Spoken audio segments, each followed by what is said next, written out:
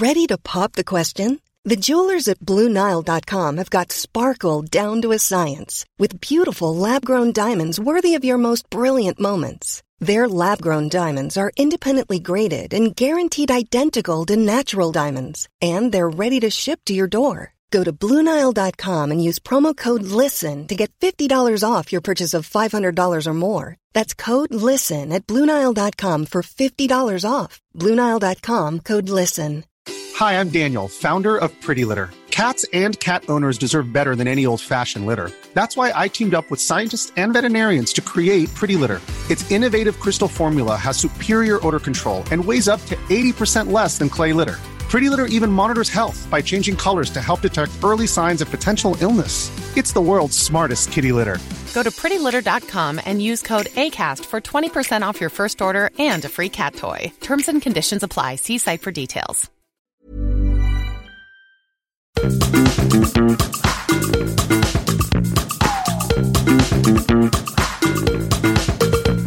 This is Reasons to be Cheerful with Ed Miliband and Jeff Lloyd.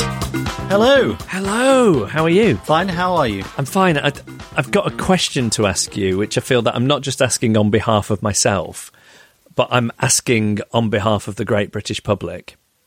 Are you the badger on The Masked Singer? I think that's what they call dead air in the radiophonic business, isn't it? Are you familiar with The Masked Singer? No. I'm only just familiar with badgers, but yeah.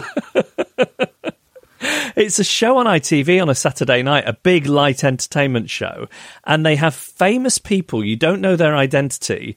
They're wearing huge masks, almost like mascot-style masks, and they sing, and a panel of celebrities and the public watching at home are trying to figure out who they are. You know, there are a series of visual cues and clues, and then you're really just trying to guess by their singing voice. And I just wondered, because, you know, famously you have posed the question, do I look like a badger? It's something you've agonised about over the years on this podcast. I wondered if they'd maybe signed you up. I don't know quite how to answer this question, Jeff, because, you know, I mean, you'll have heard of non-disclosure agreements, which you know, have some negative purposes, but also are employed in, you know, popular television. Yes, of course. Yes. Programs in order to kind of, you know, avoid spoiling it. And, you know, I mean, if I was in The Masked Singer, put it this way, I'll put it no higher than this, you know, I would clearly have to abide by any agreements I've made. Now, I don't want to confirm or deny that I'm in the program, because that would obviously, you know, have significant implications. But I think I have to, you know, if I would have to protect the, you know, my obligations to the program. Well, I just want to congratulate whoever it might be on a fine version of Aerosmith's I Don't Want to Miss a Thing. I didn't know you had it in you. There you go.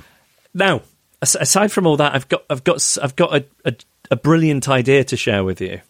And this comes via my son, who is 4.5, and in recent weeks he's become, I don't think he'd be able to describe it as this, but he's become very concerned about climate change. Yes.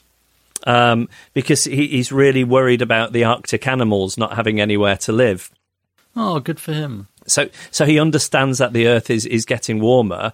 And when we were talking about the Earth getting warmer and we need to cool it down the other day, he had a brilliant idea. He also knows that you're one of the people trying to fix it, because I've told him. And he said, can you tell Ed my idea? So I'm going to tell you his idea now to cool the Earth down. He thinks we should blow on it. Good idea. Because that's what we do with his dinner when we need to cool it down. We should, I want to be careful how I put this, but we could have a mass blow. Yes. We could, you know, it's like on Earth Day. Yeah. Do you think it'd do the trick? Has this been investigated yet? I don't know. I think anything's worth trying. I mean, look, I think it does show. Isn't it interesting that at the age of 4.5, you can really get into the idea of, you know, around climate change. I think it's very, very good. It shows how well you're bringing him up, if I may say so, you and Sarah. How's your week been? Well, actually, I do have something to report, which is You know those trainers that I talked to you about, those fancy schmancy trainers? Yes. Well, I finally got the right size. I don't know whether you remember the saga, but I did the box opening on the podcast. I got the wrong size. I exchanged them for a new set of trainers for my birthday. They turned out to be the wrong size. I don't think I said that to you. So I then exchanged them again for another size. The size finally works. And I mean, they're really good. I mean, the only unfortunate thing is they haven't yet made me go a lot faster. But I think that might be because I was taking it easy. I had gas left in the tank, as they say. I'm very familiar with that sensation of having gas in the tank. As I said it, I realised that you thought of it in a different way. That's enough about the lentil stew. Right, should we talk about what we're talking about this week? Yes. This week we're asking who should decide what is acceptable online speech. In the last couple of weeks, President Trump has obviously been banned from many of the largest tech platforms, including Twitter, Facebook and YouTube, after his role in inciting the insurrection at the US Congress earlier this month. Many people will think those bans are a right and a good thing, but they also raise important questions about the power of a handful of tech CEOs to shape the public conversation in countries across the world with little, if any, accountability. Politicians, including Angela Merkel, have raised concerns about that power, and Twitter founder Jack Dorsey has himself acknowledged the Trump Twitter ban sets a dangerous precedent. First, we're going to be talking to Yael Eisenstadt, who's worked on national security in the US and also spent 6 months at Facebook leading their election integrity work. She wants to see reform of Section 230 of the Communications Decency Act of 1996 in the US. That's the law that gives legal immunity to websites for content they host and prevents them being treated as the publisher or speaker of content. She thinks greater regulation is necessary to rein in the power of the tech platforms over the public debate, and we'll be asking her what that could look like in the US. And then we're talking to Professor Lorna Woods, and she spent the past couple of years really, I think, blazing the trail for how tech platforms should be regulated, based, believe it or not, on the 1974 Health and Safety at Work Act in the UK. And I think her proposal has been incredibly influential around the world. We'll be asking her about that proposal and how it is shaping policy, not just here, but globally as well. And our cheerful person is comedian Tom Allen. Now, Tom has written a great new memoir called No Shame, which has had Ed in stitches, and we're going to be talking to Tom about that. What's your reason to be cheerful? My reason to be cheerful is actually on a social media platform, which I'm not sure is apt or not, given the subject matter of the episode. But it's a new Instagram account, and it's a friend of mine called Narina Palo, who people might know as a singer-songwriter. But it's completely separate to that. Her and her husband, some years ago, went to a charity auction, and they bid on and won Alan Wicker's collection of matchboxes that he had acquired and amassed on his travels around the world, from, glamorous hotels and bars and restaurants around the place. And I think they've just been sort of sitting in a box for years. And she started taking photographs of them and putting them up on Instagram, and also trying to find out a little bit about the stories behind the places, and also some kind of personal recollections as well. And it's just lovely. It's a really beautiful thing, and it, especially in these days where, obviously none of us can really go anywhere, it makes you hanker for travel, but also that kind of golden age of travel that Alan Wicker encapsulated. So I recommend it. It's just called Matchbox Travels, and it's fantastic. It's lovely. Sounds brilliant. Yeah, it's really nice. How about you? What's your reason to be cheerful? Well, my reason to be cheerful is sort of about you, really, which is that you bought me this brilliant Nigel Slater cookbook for Christmas and birthday. And you bought me the spring and summer one and the autumn and winter one. Obviously, I'm using the autumn and winter one. And you know how often you buy people Christmas presents, like a sort of make your own vegan I was already squirming in my chair before you even said it. Just as an example, just hypothetical example. Well, I wanted to sort of reassure you that, I'm taking this really seriously. This present, it's a really lovely book, and all of the recipes look great. And this isn't quite. After this build up, it's a bit disappointing, but I know what caught my eye was the tahini, sesame, and butternut squash soup. Ooh. And drum roll, I've bought the ingredients. Oh, what a cliffhanger! What a cliffhanger! Now, you'll remember things didn't go so well the last time I made a soup, which was the black bean soup fiasco, Yes. which led to sort of, listener comments, Marital discord. Well, marital discord. One person confessed that their black bean soup had killed a hedgehog. So I'm hoping it's going to go better. But I wanted to sort of reassure you that your present is being used. And I don't know whether I'll do it this weekend, but I, well, as I say, I sort of think half the battle is buying the ingredients, isn't it? Well, hopefully you'll be able to give us a report back by this time next week.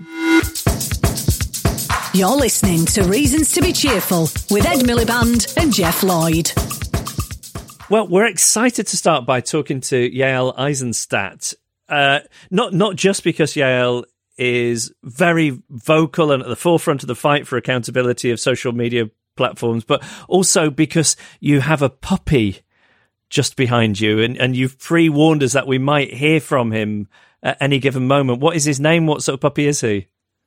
Oh, you'll like this. His name is Brixton, named after the neighborhood in London, which I spent many happy days in Brixton in the late 90s. And so I tried to name my little punk rock puppy Brixton. He's a Havanese 5-month-old puppy. Now, as I said, I mean, yours is a fascinating story. You're really out there fighting for accountability of social media platforms. You also have a background in national security. You were an advisor to Joe Biden, but also Facebook hired you to kind of help bring it onto line on election integrity and political ads, which I'd just like to start by asking you about that. I mean, were they serious? Were they trying to buy your silence? I mean, what do you think was going on when Facebook hired you? It's the question I still struggle with to this day. I know what happened there, and I know why I took the job. I will never understand why they hired me. And here's what I mean by that. I had started writing and speaking about the breakdown in civil discourse as what I thought was becoming our biggest threat to our democracy. When I interviewed with them, I was very clear about who I am and very clear about how I would approach a job like this. And I asked them point blank, don't hire me if you don't mean it. I'm here to really try to help fix how this company is affecting democracy. And they told me all the right things and all the things I wanted to hear. And from day 2, they silenced me and sidelined me. And I will never to this day understand why they hired me to begin with. When you saw the pictures that we all saw from Washington, D.C. The other week, and then the events that subsequently unfolded, I mean, were you looking at something that, to some extent, you thought was an inevitability, given the work you've done and the study you've done into online content and the lack of regulation? Let's just go to the political moment that we're at right now. You have civil rights leaders, human rights leaders, activists, journalists, academics, advertisers, and even Facebook employees all telling Mark Zuckerberg the way that we are allowing hate speech, calls to violence, things like the Trump post about looters and shooters, unchecked on our platform is dangerous. And despite all of those parts of communities and legislators, Mark Zuckerberg has basically said, well, I still believe I'm right. He still, despite all of those parts of society, and to be really clear, it's not about me thinking that Facebook should be the arbiters of truth, because I absolutely don't want Mark Zuckerberg to be the arbiter of truth. But they have a platform that is predicated on keeping us engaged. Their platform is not about protecting democracy. It's about dominating the global public square in order to hoover up as much data as humanly possible, in order to perfect a personalization process that they can then sell to advertisers. On top of that, Mark Zuckerberg decides he is going to allow politicians to lie not just in organic posts, but in paid advertising. This is not free speech. You are profiting from this.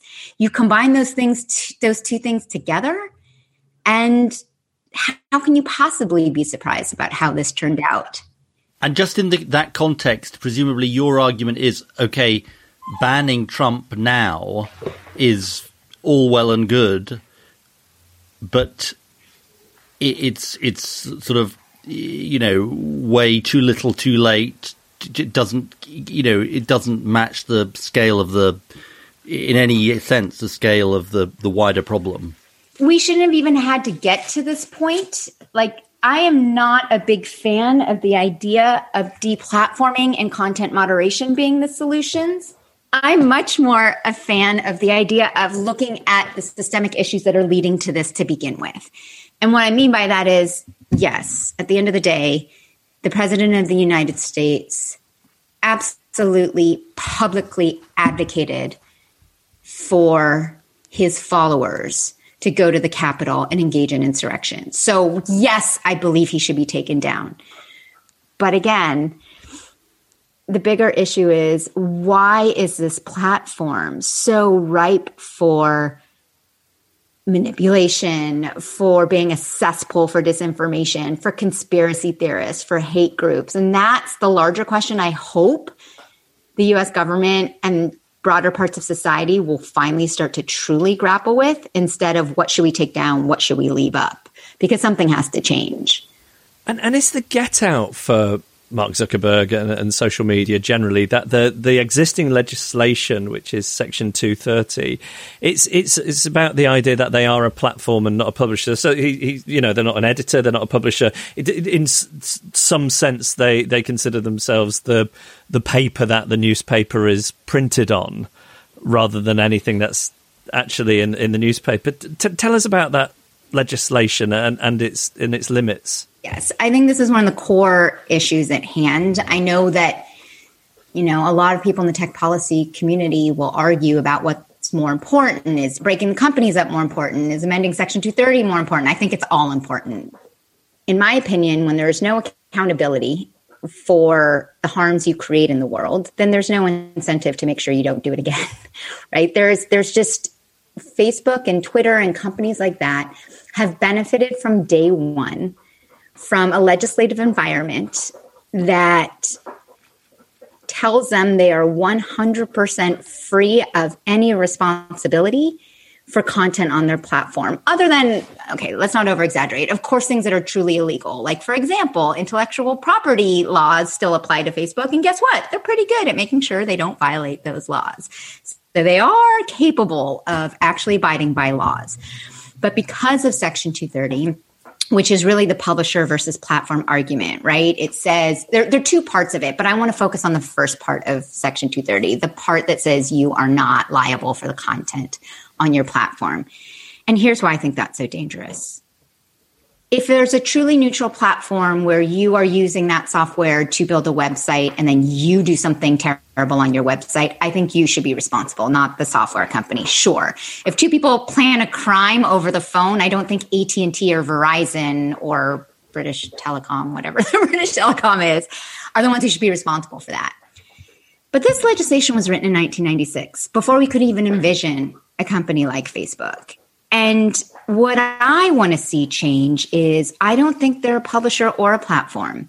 I don't want them regulated like the New York Times, because I don't want Mark Zuckerberg to have to be the arbiter of truth. I don't want him responsible for editing content.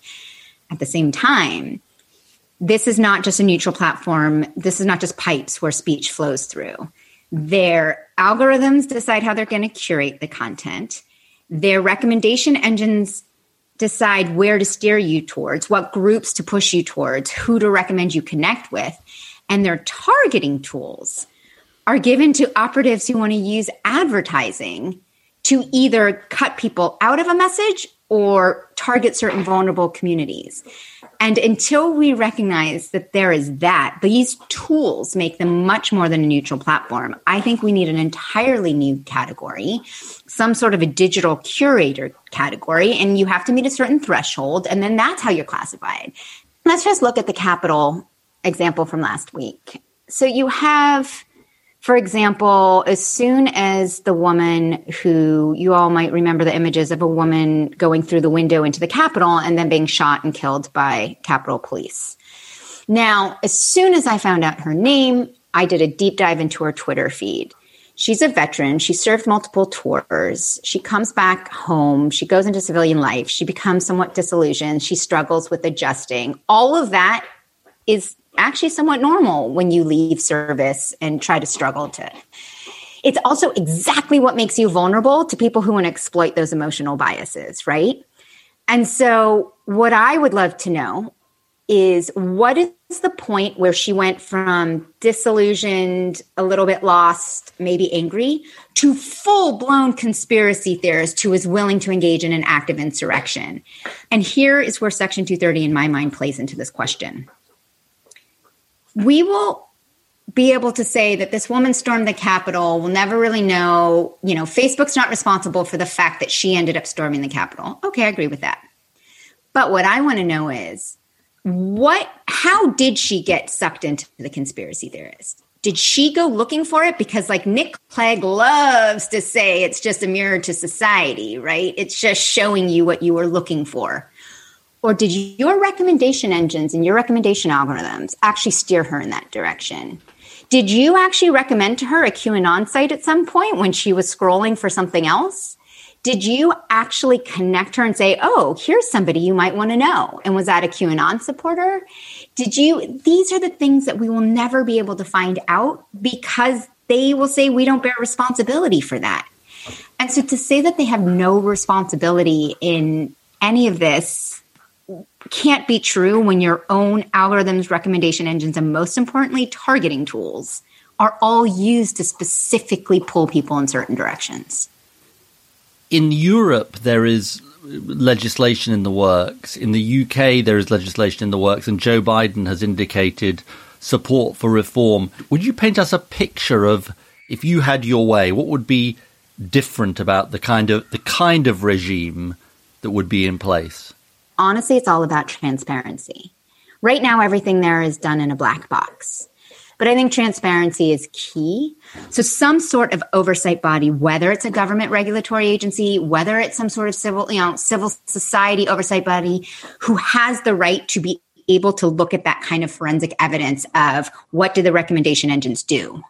Does that mean that they become responsible? The digital curators, as you call them, become responsible if there is sort of consequential harms? In my opinion, yes, they would be. Now, again, I don't have all the answers of exactly how you define that. The U.S. government would have to decide what that means, that they're responsible. But if your company knowingly allowed, aided and abetted a crime, then yes, you should be held accountable.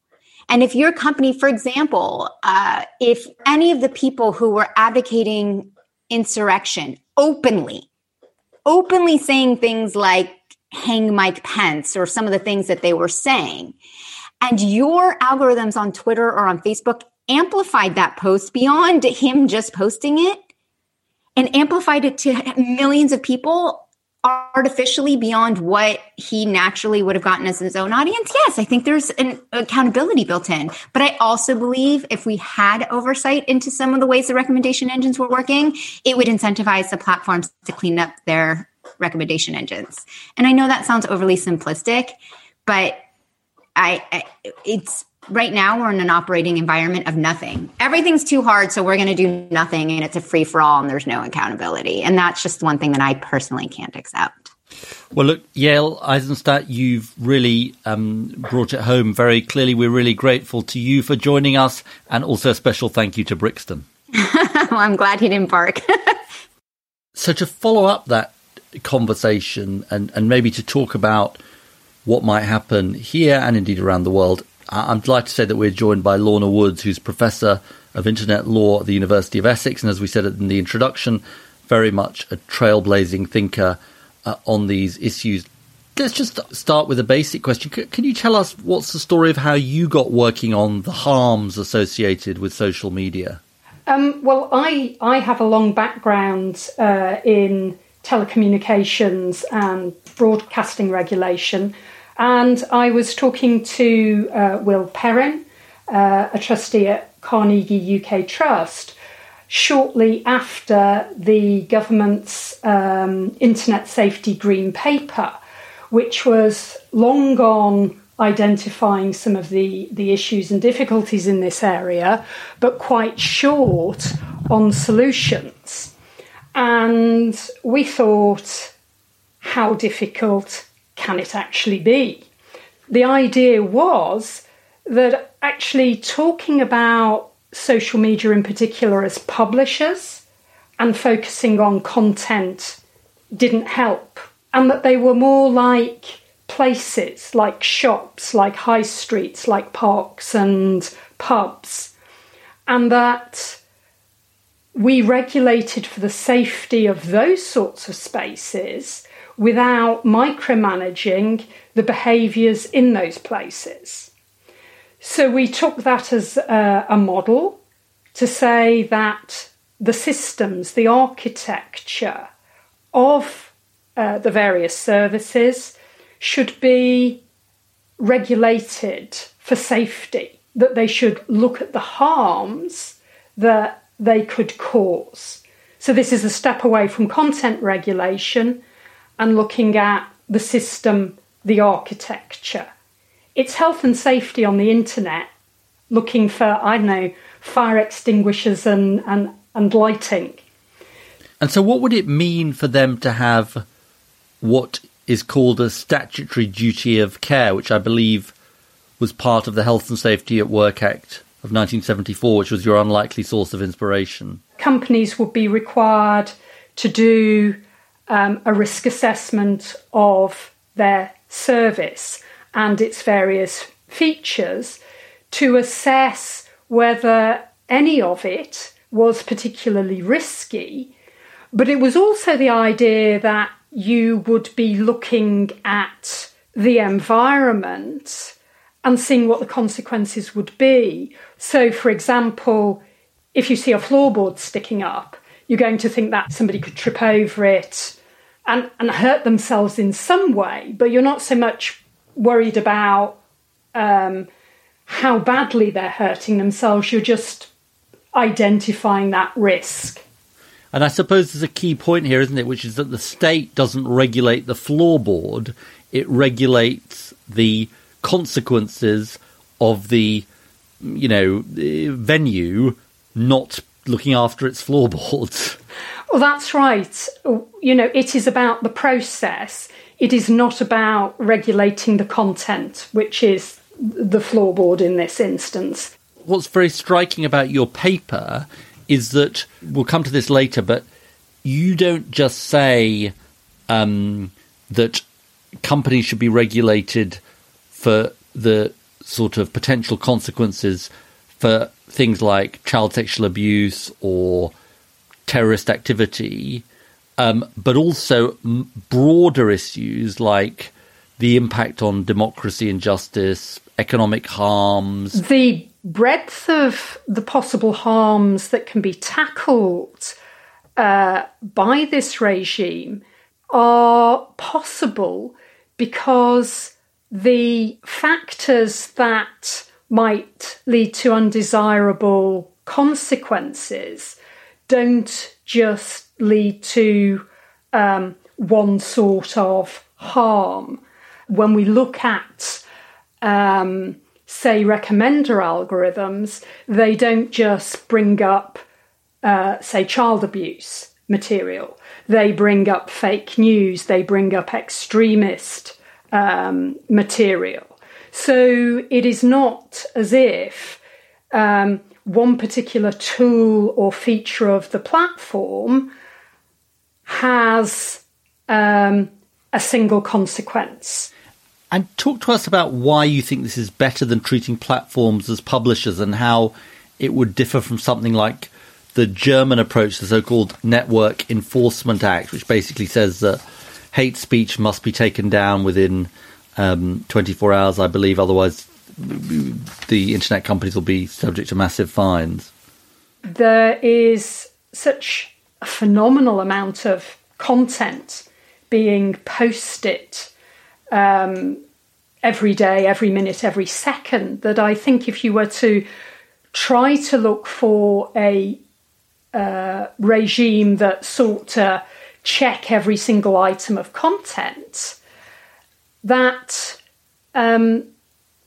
just doomed to failure, that it is beyond practicality in real terms.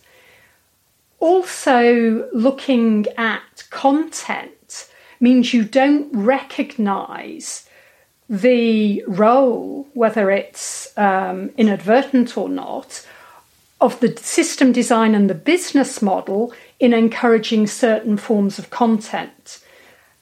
And finally, although the platforms, I do believe, have an impact in encouraging certain types of behaviour, certain types of speech, they're not responsible in the same way that a publisher who takes editorial responsibility for content is. Can you talk to us about the government's online harms bill, which I think started life under Theresa May's government back in 2019? How much does it incorporate your approach, and what's your assessment of it? I think it seems to be adopting, at least to some extent, a systems-based approach, so that they are talking about safety by design, for example. So in that sense, I think I'm cautiously hopeful. I think one difference is scope. It is much narrower in terms of the harms it is envisaging. It is looking at individual harms, and as far as adults are concerned, it seems that it is only concerned about content or behaviours that might constitute a criminal offence. So there is a difference there. How easy is it to deal with the worldwide aspect of this? How much can one government's regulation and legislation really do? I suppose there's two elements to an answer. The first one is if you just look at the regulation in the UK and the extent to which the rules are designed to apply to services coming into the UK, and to say that whoever regulates, and the government said it's going to be Ofcom, has authority to try and tackle those operators. You are then faced with the question of how to make those sorts of rules effective to companies that are based elsewhere. It is obviously sensible if a common approach can be adopted internationally, even if it is implemented by individual states differently. If we could at least just get an agreement on a systems-based approach and some common understanding of the risks from some of the tools and the business models, then I think that would be a huge step forward. We have a sort of imaginary world on the podcast, Lorna, called the, you have to suspend disbelief a little bit here, called the Jeffocracy. I'm going to ask you what you would, if you can paint a picture under the Jeffocracy of the way your system of preventing harm would work. If you take Facebook, for example, or Twitter, how do you think it would be different in the way they operated and the harms they did? A few years ago, I think 2017, I saw an interview with Sean Parker, one of the founders of Facebook.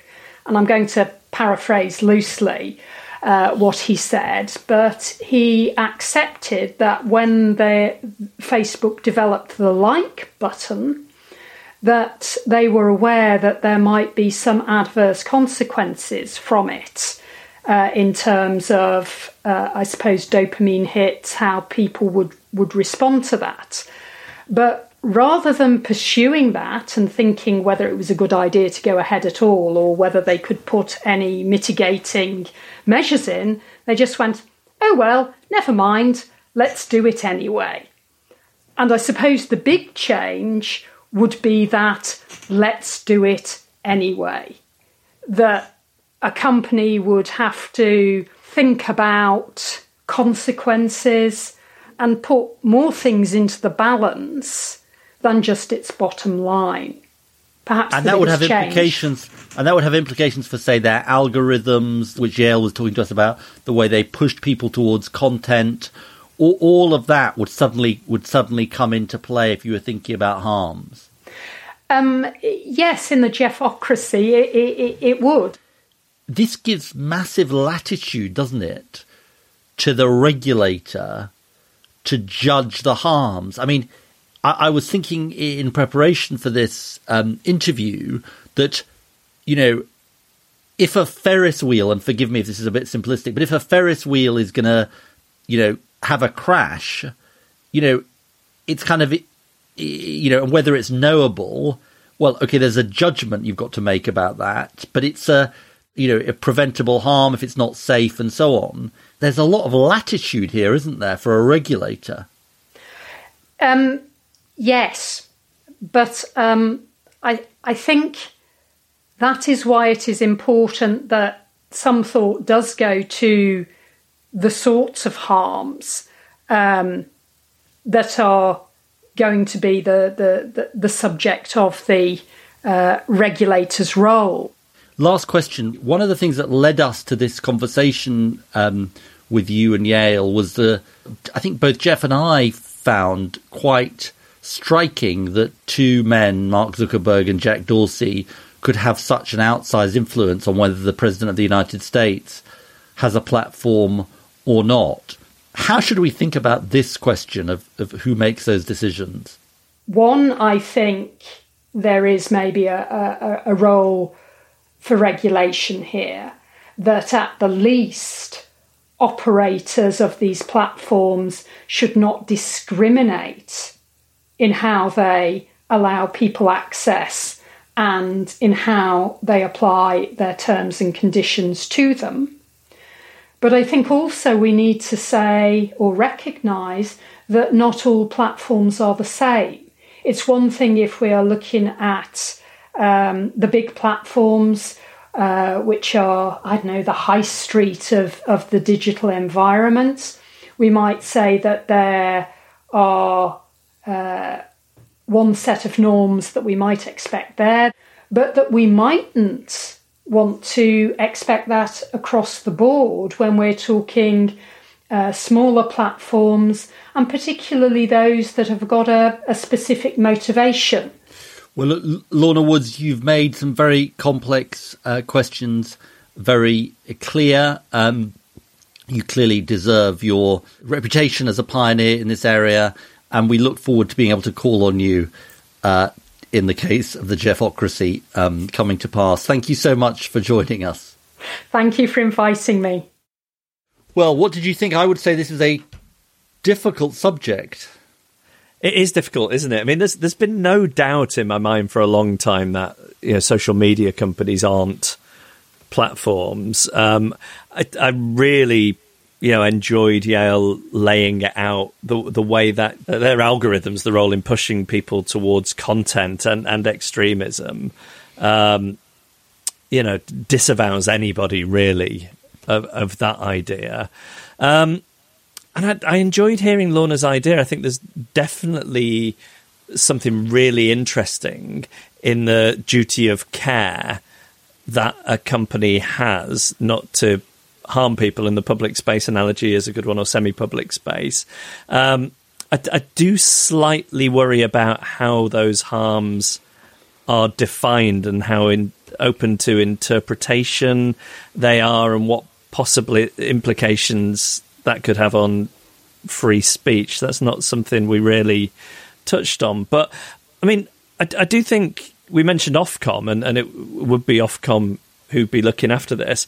You know, we've done a good job, I think, in this country of looking after the airwaves. and there's got to be some parallel there.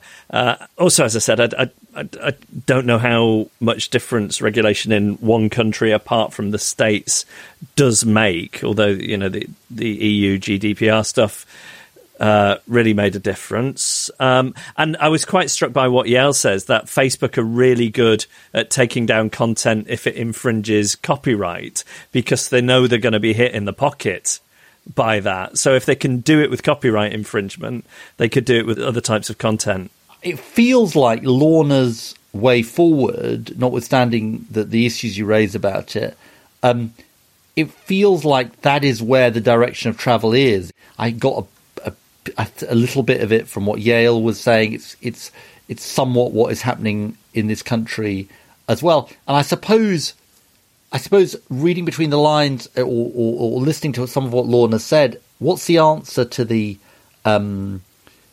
question about Jack Dorsey and Mark Zuckerberg and their power?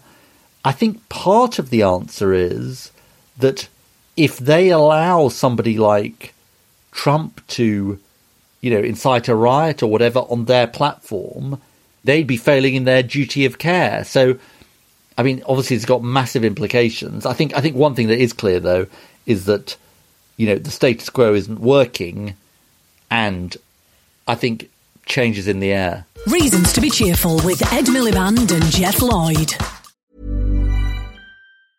Jewelry isn't a gift you give just once. It's a way to remind your loved one of a beautiful moment every time they see it. Blue Nile can help you find the gift that says how you feel and says it beautifully, with expert guidance and a wide assortment of jewelry of the highest quality at the best price. Go to BlueNile.com and experience the convenience of shopping Blue Nile, the original online jeweler since 1999. That's BlueNile.com to find the perfect jewelry gift for any occasion. BlueNile.com. Planning for your next trip? Elevate your travel style with Quince. Quince has all the jet-setting essentials you'll want for your next getaway, like European linen, premium luggage options, buttery soft Italian leather bags, and so much more. And it's all priced at 50 to 80% less than similar brands. Plus, Quince only works with factories that use safe and ethical manufacturing practices. Pack your bags with high-quality essentials you'll be wearing for vacations to come with Quince. Go to quince.com/trip for free shipping and 365-day returns.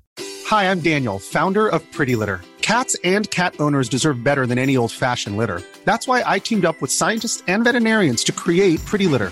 Its innovative crystal formula has superior odor control and weighs up to 80% less than clay litter. Pretty Litter even monitors health by changing colors to help detect early signs of potential illness. It's the world's smartest kitty litter. Go to prettylitter.com and use code ACAST for 20% off your first order and a free cat toy. Terms and conditions apply. See site for details. As ever, we'd love to hear from you, your thoughts on this week's episode, you know, some very interesting ideas on this issue. But it's going to be something, I think, that will dominate the coming years and certainly rumble on. So if you've got ideas, if you've read stuff that we've missed out on, do feel free to share your thoughts, share what you've seen. You can find us online at cheerfulpodcast.com. Email us through the website. Also, if you've got ideas for future episodes, thoughts on anything we talk about or what we don't, we'd love to hear from you. reasons@cheerfulpodcast.com is the email address, and you can find all the social media channels and email us through the website. This one is about the flexible working episode from last week. It comes from Gillian, who says, I'm one of these people who is often starting a sentence with, I was listening to Reasons to be Cheerful the other day and ... which is good to hear, isn't it? Definitely. Yeah, more of that, please. She says, thanks so much for your most recent episode on flexible work. I've been patiently waiting for this episode and it didn't disappoint. She's been waiting 173 episodes. And here it is. Which is a bit too long, actually, we confess, don't we? Let's hear what Gillian has to say. She says, yes, let's hear. Yeah. A subject very close to my heart. I'm a social entrepreneur and specialise in building flexible workplaces in New Zealand. I wanted to build on the point you made about flexible work being an issue related to workplaces having been set up way back when men went out to do the paid work and women stayed at home to do all the unpaid domestic work. This structural sexism is locked into our workplaces and then further reinforced by our school systems. The typical 8-hour workday versus the 6-hour school day means that working parents are left with a daily conundrum to solve every day. often plastered over by a mixture of childcare and flexible work. In both our countries, we seem stubbornly blind to addressing this mismatch as the structural issue it is. The same problem occurs in the mismatch between 4 weeks annual leave versus the 12 weeks of school holidays. As is often the case, it's the families with the most resources that are able to resolve this structural mismatch, while the families with the least are plunged into impossible choices with consequences such as holiday poverty. Putting flexible work, schooling and childcare in this context, I think, is really important.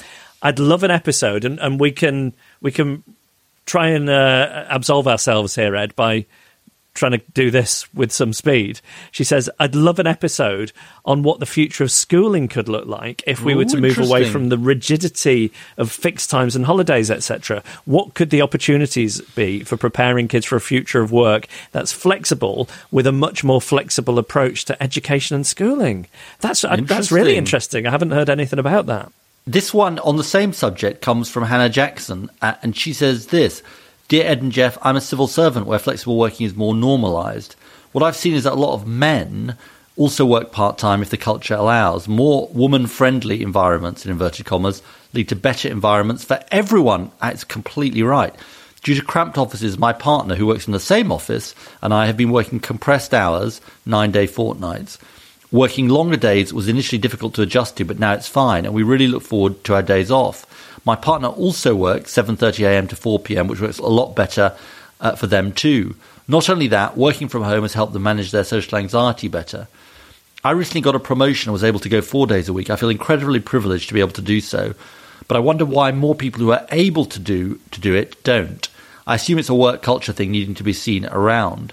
Possibly they also worry about their chances of rising through the corporate ladder. People have been asking me why I've reduced my working hours. I feel like the answer to me is simple. I'm in the incredibly lucky position not to need the extra money, so why not? If you are in a position like me, I would highly recommend it. I agree with your guest that most jobs should offer flexible working by default. A lot of women who continue to work part-time say that despite their children being grown and not needing to work part-time, they love having the extra day or two to themselves. This inclusive approach to work should be expanded nationwide. Thanks both for your excellent work on these podcasts. Email us, reasons@cheerfulpodcast.com. Follow us on Twitter @cheerfulpodcast or search for our Facebook page, Reasons to be Cheerful Podcast. And our cheerful person this week has a fantastic memoir out. It's called No Shame. It's Tom Allen. Hello. Jeff, what a very kind introduction and quite correct. Tom, it is impossible to avoid you at the moment. You're on everything. I've made it impossible, and it's all part of my grand plan to it's unbelievable. Inflict myself on people. Was there a point at which you realised, I'm on everything now? Well, it took me sort of I've been going about 16 years now since I did my first gig as a stand-up. And it took me about 13 years before I started getting any sort of television stuff, I'd say. So, and so I've always been very grateful to do things. And if people have invited me to do them, I've always been like, yes, I'd love to do that. So, I suppose it feels very nice to get to do so many fun things, and I've got to meet so many people that I always dreamed of meeting, and Jeff. And I've said this to Jeff before, but as a kid going to school, I'd often listen to Virgin Radio in the morning as it was, and Chris Evans was so good, and no joking, and Pete and Jeff were on, and were there, and that was because that was fun. Like, it was funny and witty and sort of sarcastic, and I like that. And Tom, I absolutely loved your book. I was laughing out loud. But I was about to say, were you listening to Jeff on Absolute Radio dressed as a butler? Around about that time, I think I was trying to work out who I was, and would take too often dressing in either Victorian clothing, but I had this fantasy that I wanted to be a butler, a bit like Anthony Hopkins in Remains of the Day, which is an unusual aspiration, I think, for a sort of 15-year-old in the suburbs of London, in Bromley. Yeah. Tom, talk about the sort of context of the book, because it's called No Shame, and talk a little bit about the title. And I suppose my observation about the book is, well, you talk about the title and then let's talk about the book. Well, I suppose I realised that we all have a sense of shame, I think, about us, and it feels very pernicious in our age of social media and shaming people and kind of pointing fingers. Human beings seem to love to do that. And I realised that the stories I felt had been most pivotal to me and the factors of my life had sort of always had this kind of sense of shame attached. So a lot of the time it is attached to, for me, realizing I was gay, but also people often talk about the sort of the coming out side of the book. But to be honest, the thing is, it's about sort of accepting that I'm an eccentric or I'm different. I feel like an outsider. And whilst I think being gay is a part of that, it's not everything. And actually, one of the things I found really interesting when writing the book was about class. And because I have this posh voice, but it's not attached to, it's not from, my family aren't posh at all. I said to Ed the first time I met you dressed impeccably as you always are, and I thought this guy is great, but he must be from landed gentry. I thought you must be sort of borderline aristocracy. That was always the illusion I've tried to create. But in truth, my dad is retired now, but he was a coach driver in Sydenham.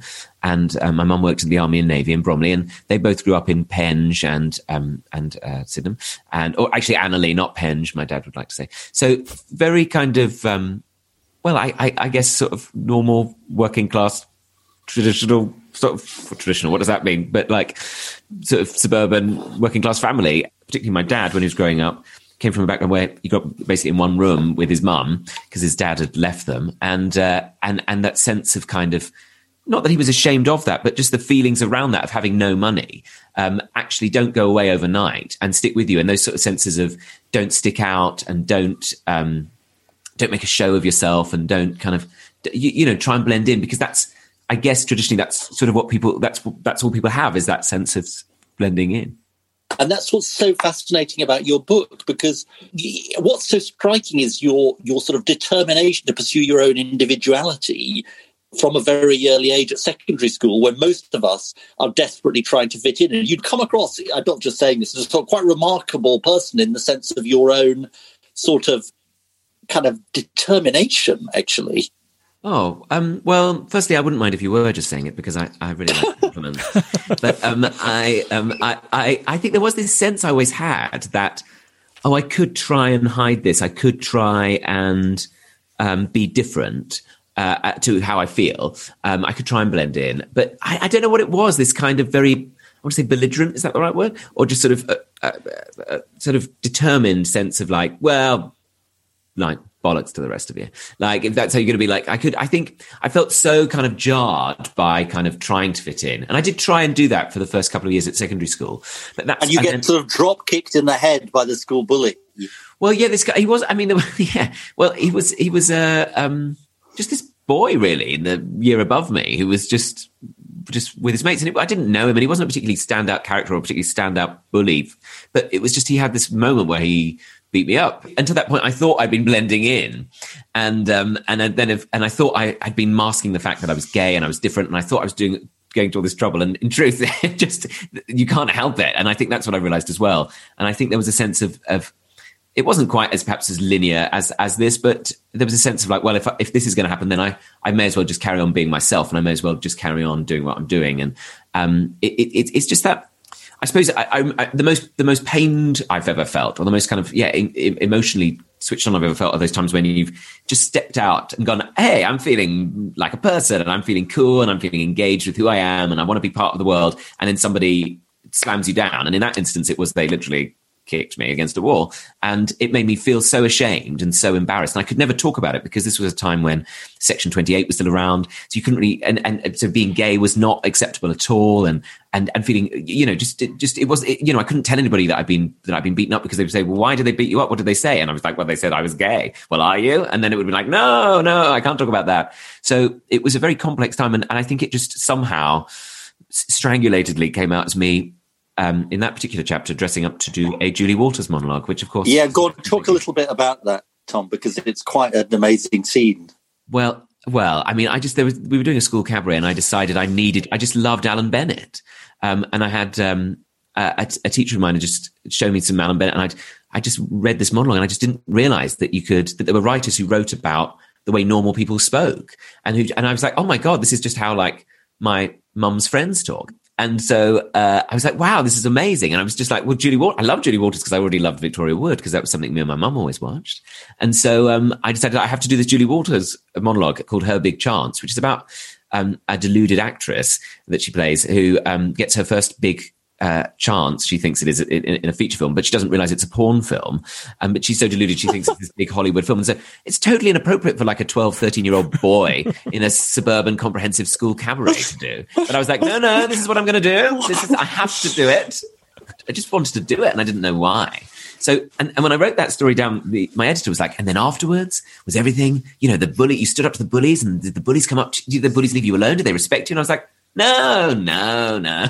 I felt it was very important to represent that as human beings, we do odd things, seemingly odd things all the time. And it doesn't cure everything. One incident doesn't sort out all your problems. Can you talk about your luncheon that you organise with your friends and your RE teacher? Well, I realise as you describe that, I mean, all of these things are just so weird. Like all these things I did were just so odd.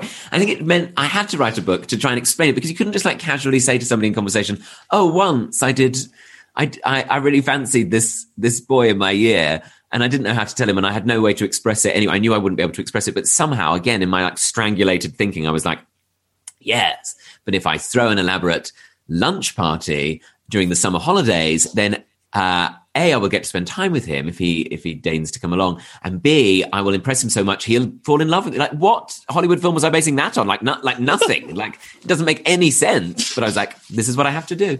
And then I got obsessed, because I was sort of obsessed anyway with like etiquette manuals, because I love the idea of like table settings and everything being I loved formality, basically. This is, I think, why I wanted to be a butler, because I think because in my world I had it was like a sense of structure which I loved the idea of, but it also was a sense of structure that other people didn't know about. So it was like my sense of structure of kind of like fish knives and sort of the correct way to serve lunch, or call it luncheon, because lunch is an abbreviation. And so I started getting out all these etiquette manuals from the library. My mum and dad were like, oh, what did you got now? Another bleeding etiquette manual. Oh, God, what?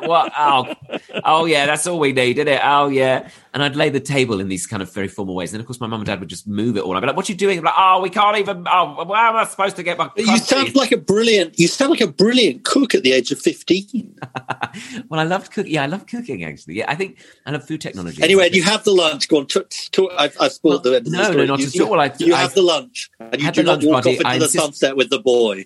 So I was like desperate to invite him round. So he came round, and I ended up inviting an RE teacher who very kindly came as well, who I'd run into while I was buying some fish knives at the Army and Navy. So they all came round, including one of my friends from my year, he was one of my close friends, because she was sort of flamboyant as well.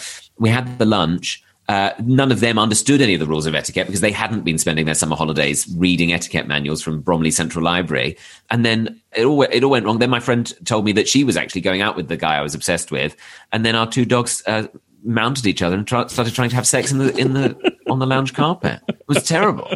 In your mission to sort of be broadcast on all channels at all time, like some kind of supreme leader, yes. You were, of course, you've been on Bake Off Extra Slice for ages now. But over Christmas, when Noel Fielding was on paternity, you hosted a main Bake Off episode. Now, these are also shown in the States, and it has a cult following in the States. I've always thought with you, if Americans saw you, and I speak with some experience, with my wife's reaction to you, they would just go nuts for you. Oh. What has the reaction been from Americans seeing you for the first time? It hasn't gone out in America, so I don't know, but I'll let you know. Oh, it's going to be like Beatlemania. I'm telling you, the world is ready for some Tom Allen-shaped fun.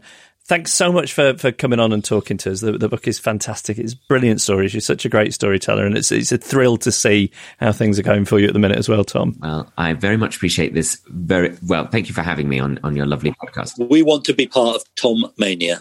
Thanks so much, Tom. Thanks, guys.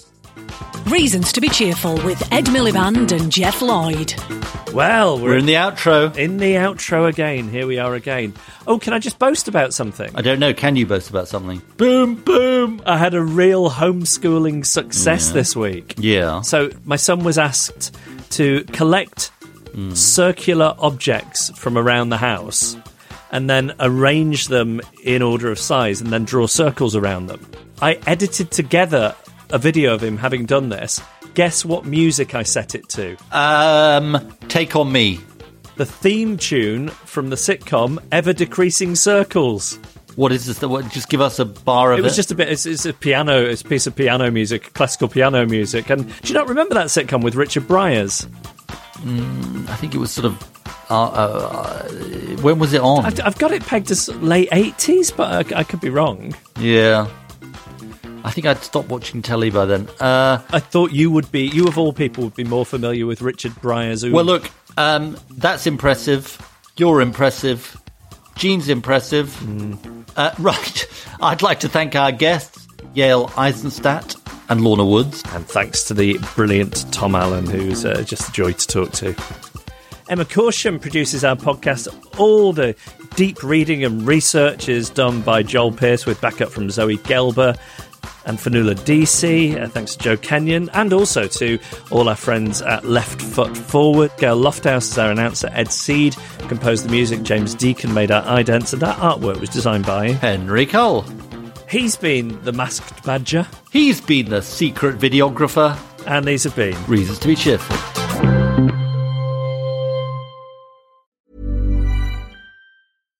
Hi, I'm Daniel, founder of Pretty Litter. Cats and cat owners deserve better than any old-fashioned litter. That's why I teamed up with scientists and veterinarians to create Pretty Litter. Its innovative crystal formula has superior odor control and weighs up to 80% less than clay litter. Pretty Litter even monitors health by changing colors to help detect early signs of potential illness. It's the world's smartest kitty litter. Go to prettylitter.com and use code ACAST for 20% off your first order and a free cat toy. Terms and conditions apply. See site for details. Are you ready for truly hydrated skin? Meet Hyaluronic Body Serum, a breakthrough in body care from Osea. It's clinically proven to instantly increase hydration by 161%. Their lightweight, fast-absorbing serum delivers 24 hours of nonstop hydration for silky smooth skin without the sticky afterfeel. Osea's latest innovation combines the magic of their best-selling Hyaluronic Sea Serum with a new formula that's good for the whole body and 5 types of hyaluronic acid to target every layer of the skin. Osea is a women-founded, women-led brand that's been crafting seaweed-powered products for nearly 30 years. The best part? Everything Osea makes is clean, vegan, cruelty-free, and climate-neutral certified, so you never have to choose between your values and your best skin. Treat your skin to clean, vegan skincare from Osea. Get 10% off your first order site-wide with code SUMMER at OseaMalibu.com. That's OSEA Malibu.com, code SUMMER.